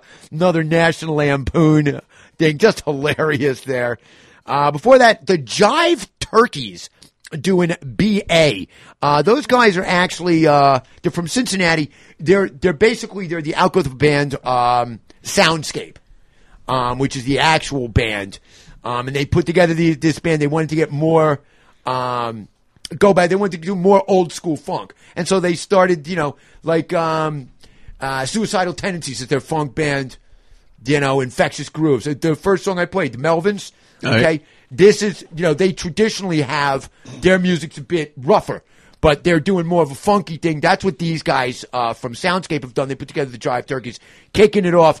I don't know about you. I personally have 4 different versions of Slow Death by the Flaming Groovies. I think everybody should have at least 2, 1 studio, 1 live. I, of course, have 4. I can't get enough of that song. One of my favorites, the Flaming Groovies doing Slow Death. There's a couple of different albums entitled Slow Death. I can't remember which one this is from. I played a different version of it another time. This one's a bit raw. The vocals kind of go out. They're not as picked up on the channel out of the original recording. But the solo, I thought, was cooler on this one than the other one. The live version's really kind of so raw. The 2 live versions, they're just so raw. They're just difficult to listen to at times. I am almost time for us to get the drive groove going. Where I got a lot of Irish stuff coming up. I wanted to give a special shout out right here before I kick it off with mix shredding our set of shredding mix. Okay, which is what I got, and Lord knows we got them. Okay, but in this year's St. Patrick's Day parade in New York City, I have some friends of mine, some good friends of mine, old friends of mine, who are marching with the Dublin contingent, which is the first group of the parade. Okay? So I want to give a shout out to Jeff Wall and Richard Kelly and Jude, all of who, we all played darts and pool and got hammered together at various bars on the Upper West Side. I've known those people for a long time. They're going to be right in front. First group, St. Patrick's Day Parade. I remember St. Patrick's Day Parade in New York City growing up. That was when every fucking Goomba, okay, from Jersey or Queens or Long Island would come in. It was their excuse to get that day, just get hammered out of their gourd. And I remember you'd go through Central Park, you'd see these guys walking around, no shirt, okay? It's freezing cold, no shirt. They're walking around with a shopping cart full of half of it's full, half it's got empty beer cans, the other half's got beer cans that are still full with dried caked blood on his face because he got into a fight earlier, and he's just kind of walking around with his friends. It's a badge of honor, the blood and vomit caked onto his chest because his shirt was ripped off in the fight that he got into because he was so drunk. Badge of honor, badge of honor. Nice. The boys from Queens coming on in. I was going to play Shamrocks and Shenanigans, as I said earlier. I was looking at the Butch Vig remix of that one. Some great lines in that, too. If I was a Jew, I would light a menorah. This is one of my favorites. Of course, it's time for me to take care of the people who take care of me. Yeah. Precision Auto Works, Pompano Beach, Florida. 954-247-9362. They are moving to a new spot that is bigger. It's going to be on Atlantic Avenue. I'm going to have the address and everything. But, of course, you can always go to the SoFloRadio.com site. Click on the box mark Tony C's Groovathon. You'll see lists of every single song I've ever played, and at the top of that, a link for Precision Auto Works. Dave, Tracy, the entire SAE certified crew, bumper to bumper. I was just in there the other day, had him check out. It's 33,000 miles. I had him take a look at the fluids and everything. My boy, just and that's what I love. I just pull right in that back alley there. Comes on, that takes him 10 minutes. He's got in there right now. Holy crap! Does he have cars in there? He's got a not a Woody. It's a I can't remember the name of it. It's one of these great classic 1955 cars, man. Just awesome. Got that puppy up there, And when you see stuff like that, it reminds you that it really is. It's the place where people who love their cars take their cars. You know what that means? Time for the drive groove, baby. I'm cranking it up. Okay, like you're on the Nace Road going from Dublin to Cork, okay? I have got Irish shredding here at the beginning, at the end, and in the middle, a couple of guys of Irish descent doing their thing as well. We kick off the drive groove, though, with the man himself, Gary Moore, doing Bad News on the Drive Groove on SoFloRadio.com.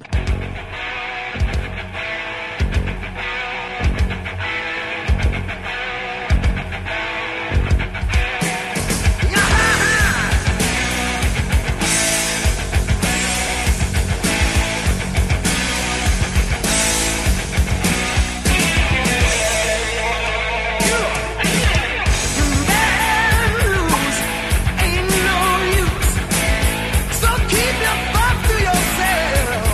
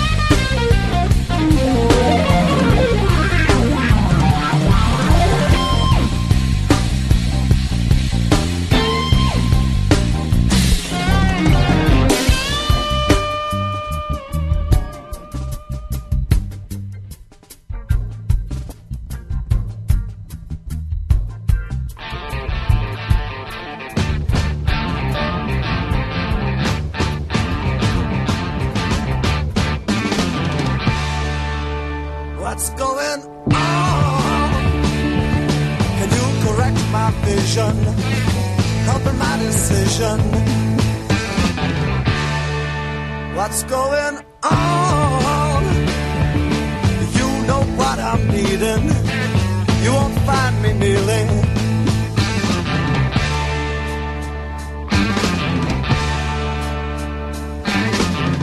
Should I be standing on a chair? My hands are waving in the air. You know as well as I do now, I'm going to get to you somehow.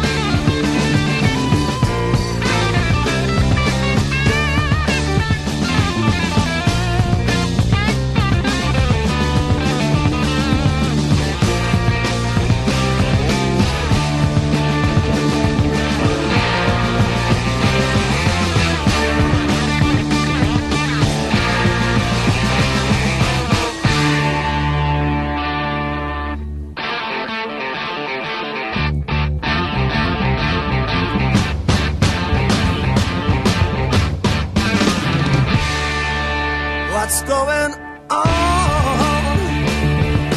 Everyone acts crazy. Yes and no means maybe. What's going on?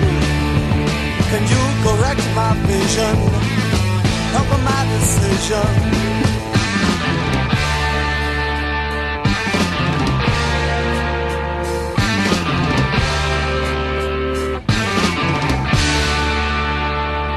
How you like that, baby? Rory Gallagher. That is from the first band he was in called Taste. And the song's called What's Going On. It's from their, they did 2 albums. That's from their second. The first one was called Taste. The second one is called On the Boards.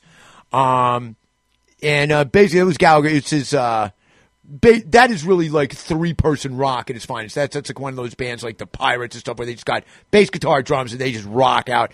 He was born in Donegal, but he lived in Cork for a long, long time, and he passed away in, I guess, 95 after a liver transplant. Shocking. An Irish guy and, needed a liver transplant. Color me shocked.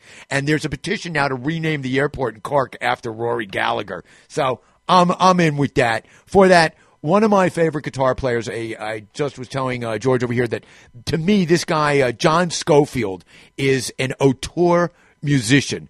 That was Lay It Down from Six String Theory. I played something last week. The Australian kid was also on that Lee Ritenour compilation. John Scofield is one of those guys where if I hear a song that by him that I've never heard before, I'll know it's him. The same way I would Stevie Ray Vaughan, same way I would Jaco Pastorius. Okay, their sound is so unique and so brilliant that nobody else can sound like them. And that's what that's like.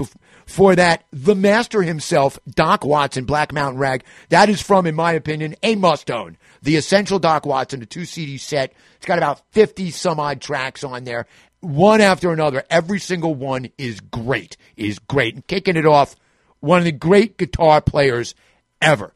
Gary Moore doing Bad News. That's from Dirty Fingers, one of his first solo albums.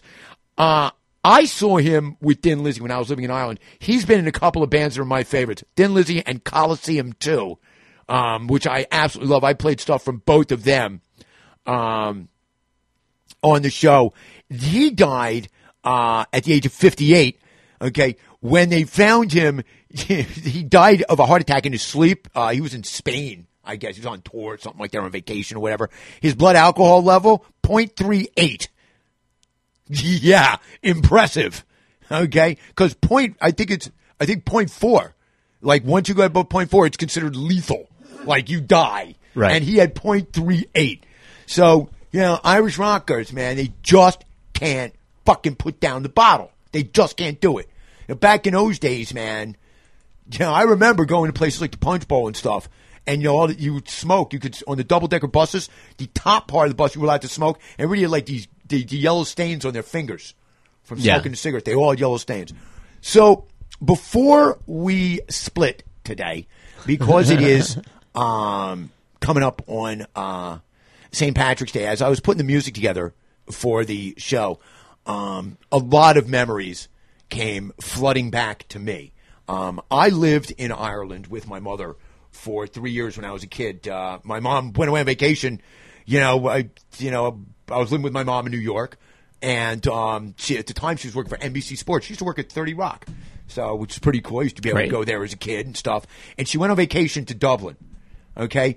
And when she was there, she met a bunch of people in the theater. One thing led to another. She got offered a job with originally with Focus Theater, and then she was working with Project Arts, a bunch of other stuff. But she got offered a job with Focus Theater, came back and said, hey, guess what? We're moving to Dublin. All right. Okay, so summer 74, I moved there, and I was there for 3 years, and then moved back in 77. And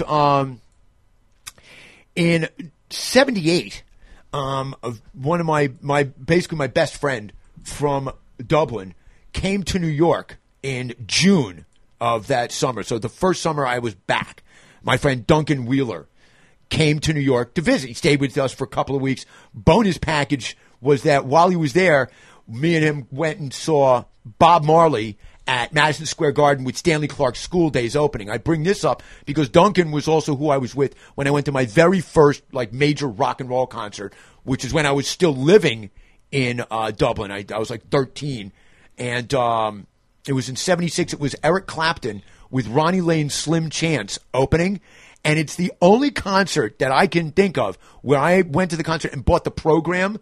You buy the program for the concert. I still have it. I still have that program. So, a lot of memories came back, and later on in that summer, in August, I went back to Dublin for a visit, and I stayed there for a few weeks. And while I was there, myself and Duncan went down to the first ever All-Ireland Anti-Nuclear Festival, and it was basically the Irish version of Woodstock. It was 3 days. It rained the entire time. It was at a place it was at Carnsor Point. And, shocking. August, a coastal town. It's on the east coast of Ireland. So it's about 2/3 of the way down between Dublin and Cork. Absolutely stunningly beautiful. And it was the spot where they proposed to build the first ever nuclear power plant in Ireland. And cut to the chase on this part of it, they didn't. Okay, it's so beautiful there.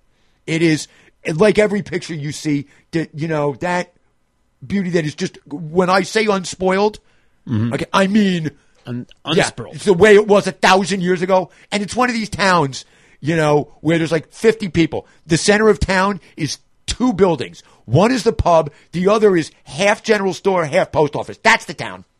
That's it. We were walking down the street, heifers, sheep, just strolling around. A lot of people like, you don't want to be going there from here in the first place. Piles of turf everywhere.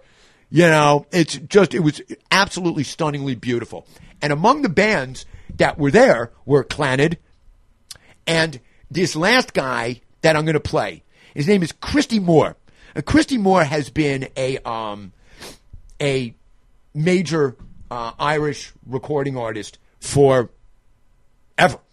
Okay, he was named the best. This is like about 10 years, probably less than 10 years ago. He was named in a poll that RTE, which is Radio Telefisharan, which is the Irish TV. It's like the Irish equivalent of the BBC, and he was named like the best living Irish musician at the time. Like, of all of them, he was named number 1. I point this out because it wasn't always the case. This is a guy, and the feelings that came back to me, one of the things I was reminded of is that it can be easy for us to take free speech for granted, to kind of poo-poo it because we're so used to it. okay? And there are places in the world that you wouldn't think free speech is hindered, okay? You wouldn't think in, the Western world that takes place, but it does. And it has for a very, very long time. Christy Moore is basically, for years and years, was basically, trying to think, you know what he was? Kind of like Pete Seeger. Okay. He was a Pete Seeger type guy. And he has had songs that were literally banned from the radio. They were banned from the radio. Radio Éireann, which is the Irish radio station, part of RT, had banned songs. And there was a law that was put in place at one point. I can't remember what it was called. The Broadcasting Act. Okay, and it made it not. They didn't use the word illegal. I thought this was interesting. It was forbidden to broadcast the voices of Sinn Féin members. Now, Sinn Féin is basically the political wing of the IRA. Okay, and when I went back to go visit in Dublin, right before I left, my mom handed me a piece of paper with a name and a phone number on it. Okay, I had the best phone number ever when I lived there. It was only 6 digits. Okay, when I lived there, 888898. Excellent. Yeah, the other phone number I had was 880480, but that's all I memorized. Every phone number I've ever had memorized. I don't know why, but I do. All right. Okay, and she handed me this little piece of paper, and she said, look, and you have to understand that back then, one of the things they loved to do at the airports was they would get you with, are you at customs? Mm-hmm. Do you have anything to declare? That was it. Right. Are you declaring anything? I do declare. Yeah, do you have anything to declare? And what they loved to do was get you going in or out. And, it was extortion. It was basically legal airport government extortion. And there was a time when myself and my mom were coming back. I used to go back to America every summer. And then I would come back to Ireland in the fall and stay there for the school year. And we were coming back, and we got stopped, and we were basically detained for like hours, right. Okay, as they went through everything, and they, start doing a quid, an Irish pound analysis, of what it is, and then they give you your bill, and that's, and if you don't pay, you don't leave. And so she gave me this piece of paper and she said, if you have any problems at the airport going in or going out, you call this number. My mom knew some people that were influential. Okay, and back then, there were only 3,000 Jews in the entire country of Ireland. And my mom knew half of them. All right. Okay? At one point, the mayor of Dublin was Jewish. Okay. Right after we left, one of the guys, somebody she knew, became the mayor. Daniel Day-Lewis. My mom knows every person. Every Irish Jew. There was a period of time after we moved back to New York where every Irish actor that started to get big, from Daniel Day-Lewis to Milo O'Shea to Gabriel Byrne. Okay, it was almost law that you had to come and call my mom and have dinner at her place. I'll wager that the Irish-Jewish corned beef is the best ever. Coming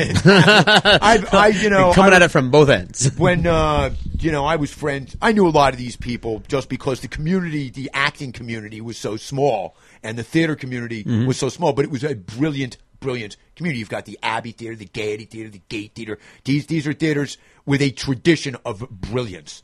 Okay, waiting for Godot, or as they say it, waiting for Godot. It's not waiting for Godot, waiting for Godot is the way they pronounce it. And she gave me that number, and she said, if you have problems at the airport, going in or going out, you call this number. And she made it seem to me at the time like it was just in case they wanted to check things and, for customs, and I wasn't declaring enough. What I realized later is she was giving it to me because she was afraid, because back then the troubles were in full swing, and she was afraid that I might be detained for some other reason. Okay, that shit was going on. In 78, you have to understand, when I was there the entire time, 74, 77, 78, okay, the conflict between the Provost, the IRA, the Provisional Irish Republican Army, and the UDR, which would be the Ulster Defence Regiment, which is the British Army in Ulster, was in full swing. The troubles were, that was it. I missed getting blown up on Grafton Street by 5 minutes. Got on the 78A bus to go to Greystones. When I got out to my friend's house out there, the bombing was on the news. And it was literally where a block from where I got the bus. Okay, and so that shit's real. Okay, it's not, it hits home at you. We see this stuff on TV, and it's kind of, it's not real. You live there, it's real. It was right in my face. Mm-hmm. And one of the things that Christy, when I was putting the Christy Moore track in, and I started going through some material, and I was looking up some stuff, and I realized that there was a guy named Bobby Sands, and I bring this up because the last song I played by Rory Gallagher from the album, the album is called On the Boards, and what being on the boards is it's an Irish term. It's the Irish prison equivalent of being thrown in the hole. What they do is they put you in a cell with nothing. You give you a bucket to shit and piss in, and that's it. That is it. And the old jails used to be made out of wood, so you were on the boards. You were sleeping on the boards. And it was considered torture. Okay? Yeah. They would leave you, and they wouldn't just put you, they'd leave you naked. Mm-hmm. They would put you on bread and water diet. Bobby Sands was an IRA member. And there are prisons in Ireland, and the one that I remember because I saw a poster for it, it's stuck in my mind, was Long Kesh. There was a notorious one, the H wing of some prison, I can't remember what it was. But these were prisons where IRA members that had been arrested and convicted, okay, that's where they were put in like these special prisons. And Long Kesh, notorious, okay, just absolutely the shit they did to people in there. The kind of shit makes Guantanamo Bay look like fucking Club Med, pal. Sure. Okay? Seriously. Just horrible shit. And back then, they didn't have the kind of, media intrusion to hinder them from doing whatever they wanted. It was basically Midnight Express without the fun of being able to smoke hash. Okay? And Bobby Sands was an IRA member who had been in prison for a number of years. And he got out literally a few months before I left, right before I moved back to New York. And during the time that I was in New York, he and some other IRA members, I guess, they planted a bomb somewhere in Londonderry, I think, and it exploded. And then they were trying to flee, and they were chased by a bunch of UDR officers. Okay, and a gunfight ensued, and they ended up shooting a couple of UDR guys. They didn't kill him, they wounded him. And he was put in jail for 15 years. He wasn't convicted of the bombing. He was not convicted of the bombing. They got him on the gun charge and the attempted murder charge, and they put him in Long Kesh for 15 years. And he died of a hunger strike. He went on a hunger strike for 2 months. Him and a bunch of guys, they all died. 7, 8, 9, I think as many as 10. Died in this hunger strike. They were striking because of the conditions, and what they wanted were these special conditions that had been set aside for IRA members so that they wouldn't get the shit kicked out of them by everybody else in prison. They were supposed to be put in a separate wing. Mm-hmm. And what they did is they put him in there, and the day they brought him in there, for the first 22 days, they put him on the boards. First 22 days in jails, put him right on the boards. Literally. They said that he had gotten into some sort of beef on day one, right on the boards. 22 days, fully naked, bread and water 3 times a day. That's it, 22 days. So what ends up happening is he goes on strike, hunger strike, and ends up dying. Now, Christy Moore, okay, has written a number of songs regarding, in protest, and a lot of stuff's been written in protest. And he had a couple of songs that were played on the radio, on RTE, on Radio Erin. And they've been played there, and then they were banned one day. And the reason they were banned is because it was discovered that the 2 songs were actually originally written by Bobby Sands. So they were deemed as subversive, not because of what the songs were, but because of who had written them. The songs themselves were in rotation. There was no problem with it until they found out who actually wrote them. And it was Bobby Sands. And it reminds me that doesn't happen here. That doesn't happen here.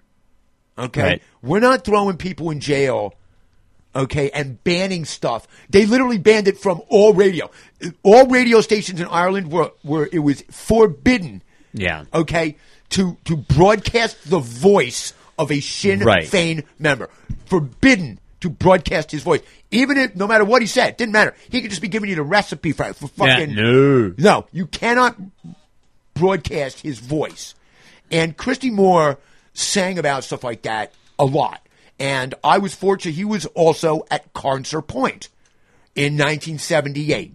And I got to see, he was one of the headline acts along with Clannad and a number of other Irish bands. And I got to see him as well.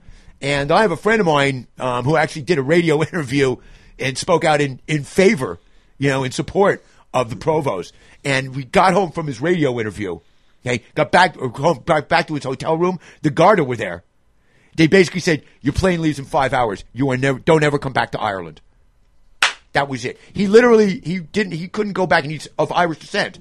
And he finally went back on like a golf vacation. It was like 40 years it took him. They finally let him back in after like 35, 40 years to go play golf. Okay? So, if you know who I'm talking about, then you know who I'm talking about. I'm not going to say who he is or what he was with. But that kind of shit went on. Now, we should keep in mind, that there are places in the world, we complain a lot. That we want to make America great again. And we do, okay. Remember something. There are places in the world where, Donald Trump's not allowed to say what he wants to say.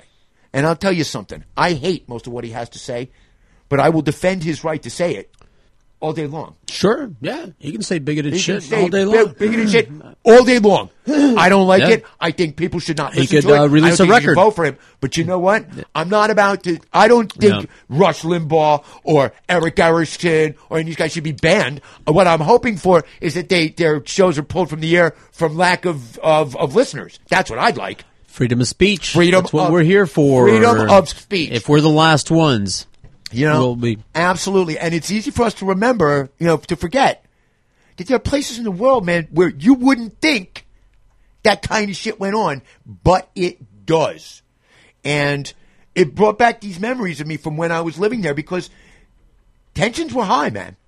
And, Americans were viewed, from a slant eye. And, Jewish Americans from New York, a little bit of dough. Yeah. Even slanty eye. And, now you're talking about being in the theater, being in the arts, and the people that were, that my mother hung out with, Kevin O'Connor and all these guys at Fergus Burke. And these are people that were on the lists, that the government had. And, as I put the music together, it all kind of came back to me. And it reminded me that how grateful I am to live the dream. I can say what I want to say. I can play what I want to play. Doesn't matter who wrote it or what it's about. You don't like it? Switch channels. Yep. Don't listen. Okay? But to inhibit the discussion is something we need to be on the lookout for. We need to be on the lookout for that. Because until you've been in a place where it's subtly done in some ways and overtly done in other ways, okay, you don't know what it's like to not be able to say what the fuck you want to say.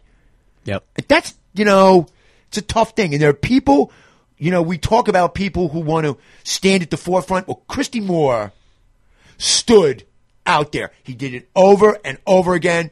And he was detained, no bullshit, as recently as 2004.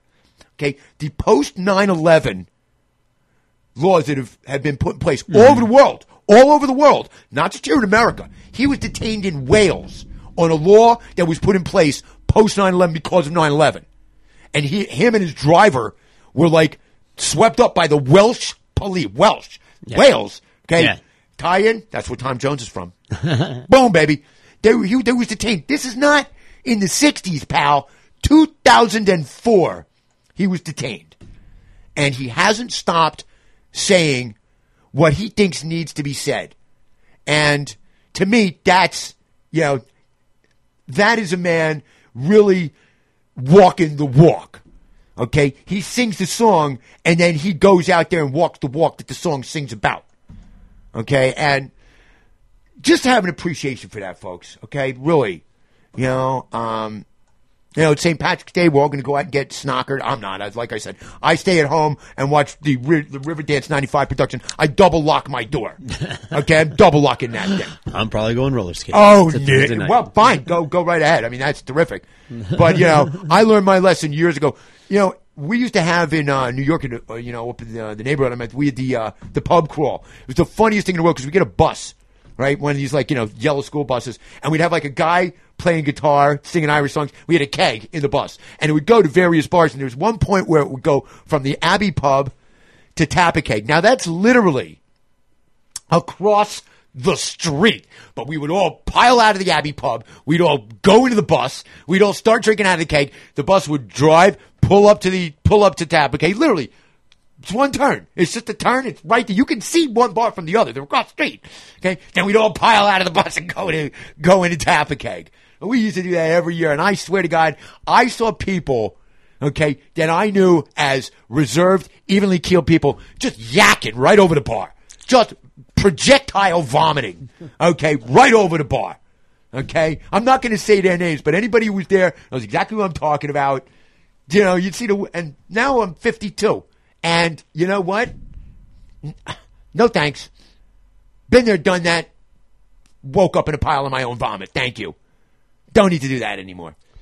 In any event, I have been lucky enough to live the dream. And happy St. Patrick's Day to everybody. Aye, laddie. Thought I'd give you a little bit because I know that you're on my side with an independent, united Ireland. Absolutely. United Ireland. Don't like military occupations. Don't like colonialization. And those days are over. Everybody go home. That's exactly it. And the complaint has always been there, well, now that the Protestants are there, if the army leaves, they're going to be, you know what, shut the fuck up.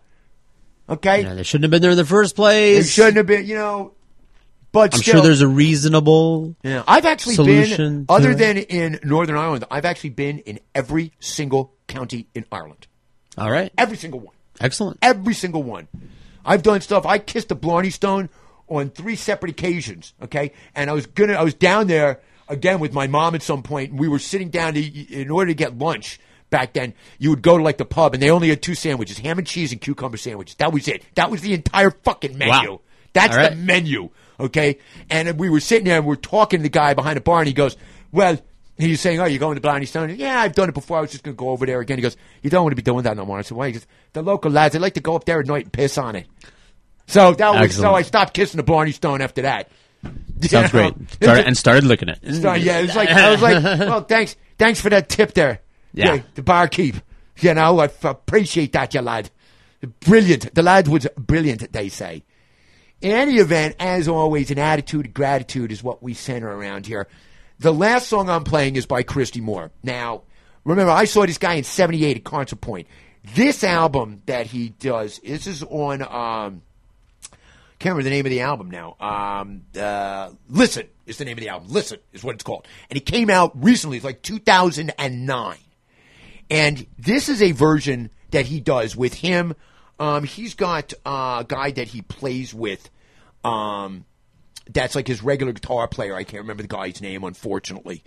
But this is their version of Pink Floyd's Shine On You Crazy Diamond. And I'm telling you, okay, this is going to send chills down your back. It is the best version of the song I have ever heard. And when I listened to it, my first thought was, this is how it was supposed to be done.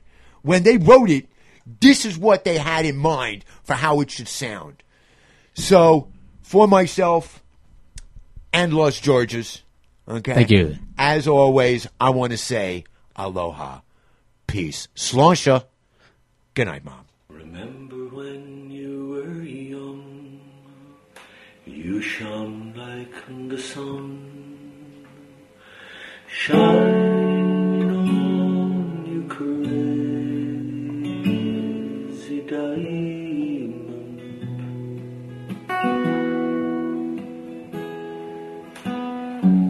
Now there's a look in your eye, like the echoes in the sky. Shine on, you crazy diamond.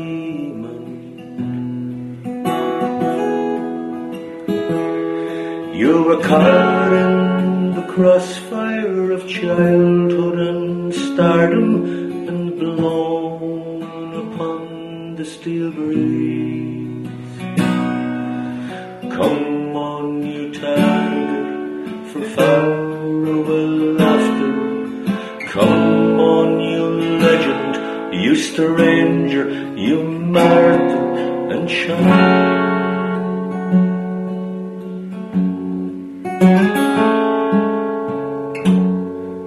You reached the furthest secret too soon. You cried for the moon. Shine on, you crazy diamond.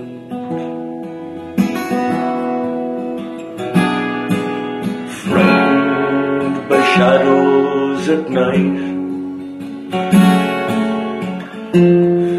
exposed in the light. Shine on, you crazy diamond. You wore out your welcome with random precision. You sailed upon the steel breeze. Come on, you raver, you see your visions. Come on, you painter, you piper, you prisoner, and shine.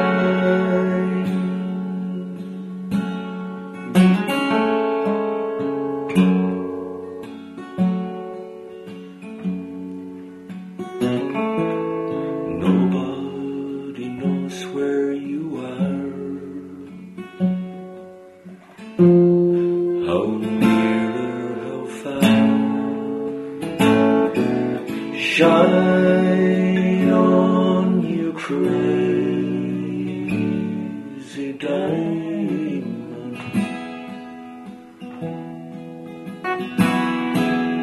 Pylon, layer upon layer, I'll be joining you there. Shine on, you crazy diamond. We'll bask in the shadow of yesterday's triumph. We'll sail upon the steel breeze. Come on, you boy child, you winner and loser. Oh, come on, you miner for truth and delusion and shine.